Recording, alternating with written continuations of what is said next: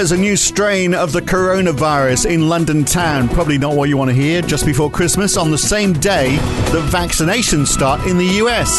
So are we still stuck in this paradox between vaccine news and lockdown news? UK-EU trade talks still go on. Meanwhile, China, later on, will show us how well they're doing. It's Tuesday, the 15th of December 2020. It's the morning call from NAB. Good morning. Well, the US dollar is down about 0.4% with the biggest rise in the pound. It's up 0.8%. The euro is also up a third of 1%. A big rise in the Nasdaq. It's up 0.8%. The S&P 500 and the Dow up ever so slightly. They've actually pared back a little bit over the last hour or so. Whilst in Europe, the Euro Stoxx 50 is up 0.5%. The FTSE 100 down 0.25%.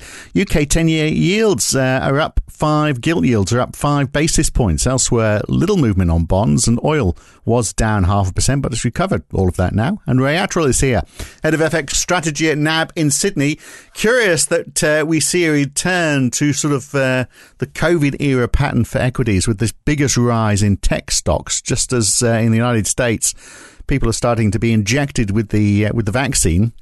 Maybe, I guess, the worrying news to counter that is that in the UK, the health minister is attributing the rise in incidences, particularly in and around London, in a new strain of COVID-19. It's evolved. Yeah, morning, Phil. So certainly the news from New York to London through Germany is certainly not encouraging in that respect. And so you mentioned the Nasdaq, and we've learnt to think about in some convoluted way, tech stocks, which have obviously been on so much of a tear this year, as the ultimate defensive play. If we're all going back into our shells, then we're all going to be switching on Netflix and seeing what we haven't watched. But so whether that's part of the story or not. There's a bit of biotech in there as well. No, I suppose that is the story. And obviously Tesla is about to join the S&P 500, I believe, from next week as well, isn't it? But yes, but I think that, the story of a bit of a day of two halves, I guess, with markets starting the week pretty ebullient mood, I think, on a combination of the EU and UK agreeing that we are going to keep on talking to the bitter end.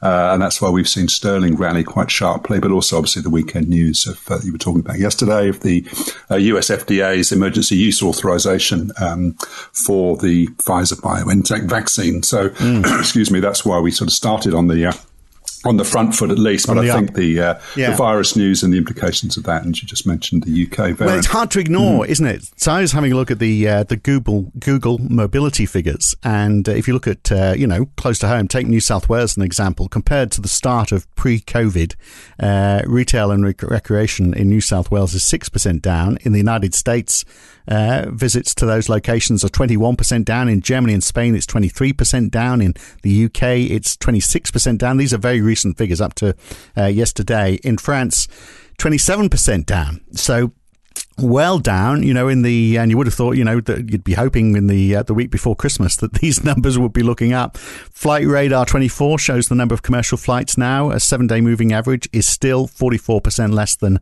a year ago. Again, right up to yesterday, with no sign of picking up over the last few months. So businesses are still struggling, and it's going to get worse because we've got, you mentioned New York. The mayor there has warned that they're going to have to prepare for a full lockdown. London is just been announced today that it's going to go into tier 3, the highest category in the UK, and we talked yesterday about more restrictions in Germany as well. So, and yet, despite all of that, there's still a bit of risk on in the markets. Right? Well, that's right, because markets are forward-looking, and they're still saying, however bad the news is at the moment, and I think Angela Merkel, the German Chancellor, is now being cast as the Grinch who stole Christmas in Germany, and obviously, similarly, PM Johnson regarding London and the Mayor of New York, at least anyway. But the vaccine is being rolled out. You mentioned that a new strain of the virus in the UK, but Matt Hancock, the Health Secretary, is expressing public confidence that the existing vaccines will prove as effective against this new one. So I think markets are still saying, look, we're still anticipating large-scale rollout of this vaccine, by the middle of next year. And if you think that very crudely, equity markets are telling you where they think the world will be 6 months into the future, I think that's why they're not being too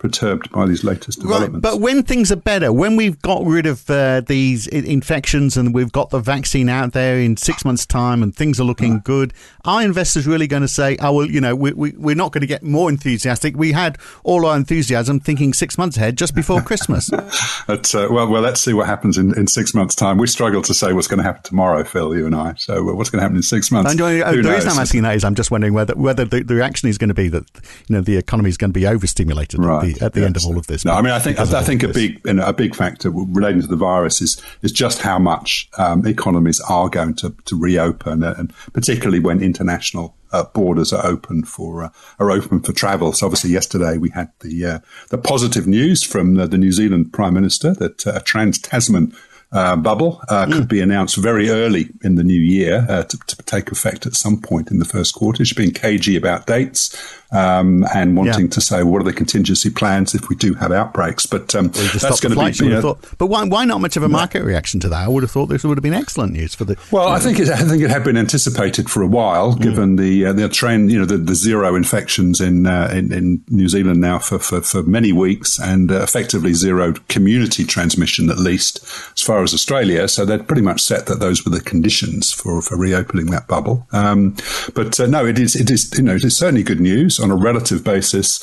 I mean, looking at the stats yesterday, I think about 1.4 or 1.5 million Kiwis visit the West Island, as they refer to it, every year, and a similar number going from Australia to New Zealand. But on a relative basis, it's bigger news for New Zealand. Roughly half of the international tourist spend in New Zealand every year comes from Australians. But it's going to be much more than that, isn't it? I mean, everyone's going to, they're going to have to double the flights because everybody is going to, just the sheer novelty of going to a different country, even if it is New Zealand, it's going to be alarming for people. Everyone will want to do it. But getting back to the US, just before we drift off that, 4 p.m. Washington time, I've been reading, we're going to see the text for the proposed relief spending package. And it does seem like there's been some movement on this because there's talk about whether it's actually going to be in two parts so that they can't get both parts passed. They can, and one will be the contentious one with aid for the states and that sort of stuff. Then they can just ditch that and at least get something through this week. I think that seems to be what the great hope is.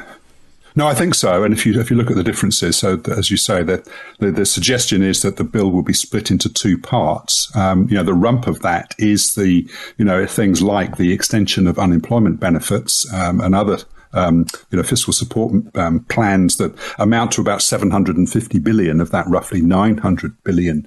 A muted plan with about 160 billion relating to support for state and local governments, which obviously the Republican senators in particular have to date been implacably opposed to, but also the element that the Democrats have been unhappy with, which is this potential liability protection for businesses.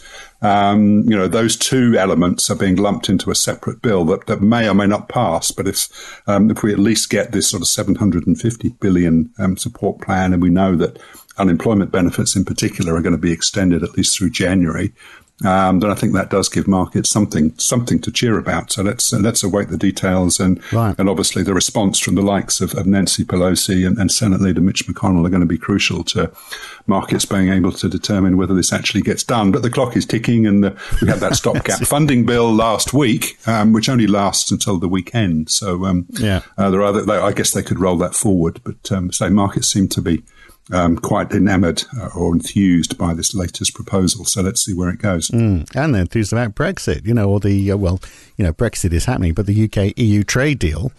That's really got to happen this week, hasn't it? Or do you think it could drag on beyond that? It is like banging your head against a wall, isn't it? It hurts, but you keep on doing it. And you do it until the wall breaks down and you walk through to the other side. I think there's a Doors song there, isn't there? Break on through to the other side. I should use that one day for one of my missives. But is it this week or is it midnight on December 31st? Given the propensity for the EU to be ever ingenious in the ways that it will, if you want to use the word fudge, you can, or creative in the way that that they draft things, which I think is how Dominic Raab, the Foreign Secretary, was describing it yesterday. What's to say that we don't have something on the 31st of December? We haven't drafted it; it hasn't been approved by EU, but there's a kind of a holding period where we say, well, let's carry on as we are. pending ratification of a deal. But God, this can go on for years. So, but I think the essential does seem point like the likely outcome, doesn't it? In fact, it could well be, but that from the market's point of view, that's fine. As long as the borders aren't slamming shut and tariffs are coming into effect on December 31st, then it's a sort of business as usual, and that's certainly the attitude that markets took. I think the willingness at the weekend to say let's keep on talking, even though we've got the difference, I think just shows you what the sheer level of political determination behind the scenes is, not to allow this thing to fall into a heap, despite the rhetoric, particularly from the UK side, that said that last week it was very, very likely that we wouldn't have a deal. It does look like PM Johnson has softened the rhetoric on that somewhat. So let's see where we goes. But in the meantime, sterling has pretty much recouped almost all of the losses that we suffered last week. Right. We get UK labour market data for September later on. There's a bigger fall in jobs expected there, although the average earnings is expected to increase. I think that is the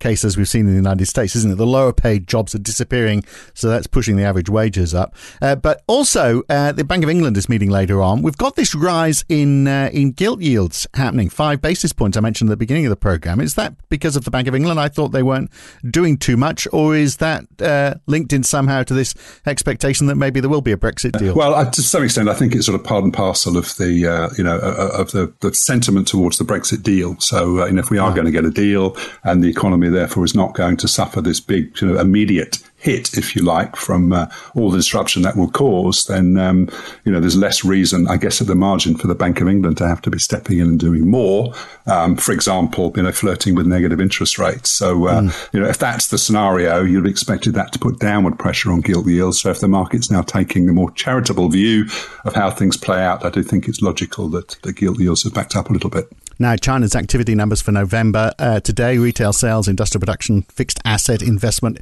it's all expected to go up, isn't it? No, it is. Yeah. So, yes, just looking at the market consensus, industrial production seen up 7% year on year from 6.9. Retail sales 5% up from 4.3. Fixed asset investment 2.6 from 1.8. So, obviously in the background, and we haven't got time to talk about it in depth here, is what's happening with Australia-China trade, and the news on coal in particular was pretty disconcerting, at least last night, in terms of whether we're going to see those sort of quotas reset and coal imports getting back into Australia. But for the time being, at least, it's still the case that the China numbers look good. It's providing support for commodity prices, and that in turn is feeding into positive sentiment towards the Australian dollar. Although we did hear yesterday that China seems to be kicking up a bit of a fuss about how much iron ore prices have gone up and sensing a speculative activity there. So we have seen them come off in the futures market overnight. So. But other than that, it certainly looks as though it will be more signs that the Chinese economic recovery proceeds apace. Okay, a few things coming out today. The RBA minutes. You tell me, you can talk about one of these. That's all. The RBA minutes, the Australian payroll numbers, the weekly payroll numbers for the states. We get the US Empire Manufacturing Survey and industrial production for November as well. And I think I've already mentioned the UK labour market data that's coming out. So that's the numbers. Want to talk about any of those, or have you had enough? I think I'd be surprised if any of them have earth-shattering impact on markets. Let's leave it there. I think let's hold off and see what happens with that fiscal stimulus over the next few hours, perhaps. Good to talk, Ray. Thanks, Phil. That's it for Tuesday. This has been the Morning Call for NAB. I'm Phil Dobbie, back again tomorrow morning. See you then.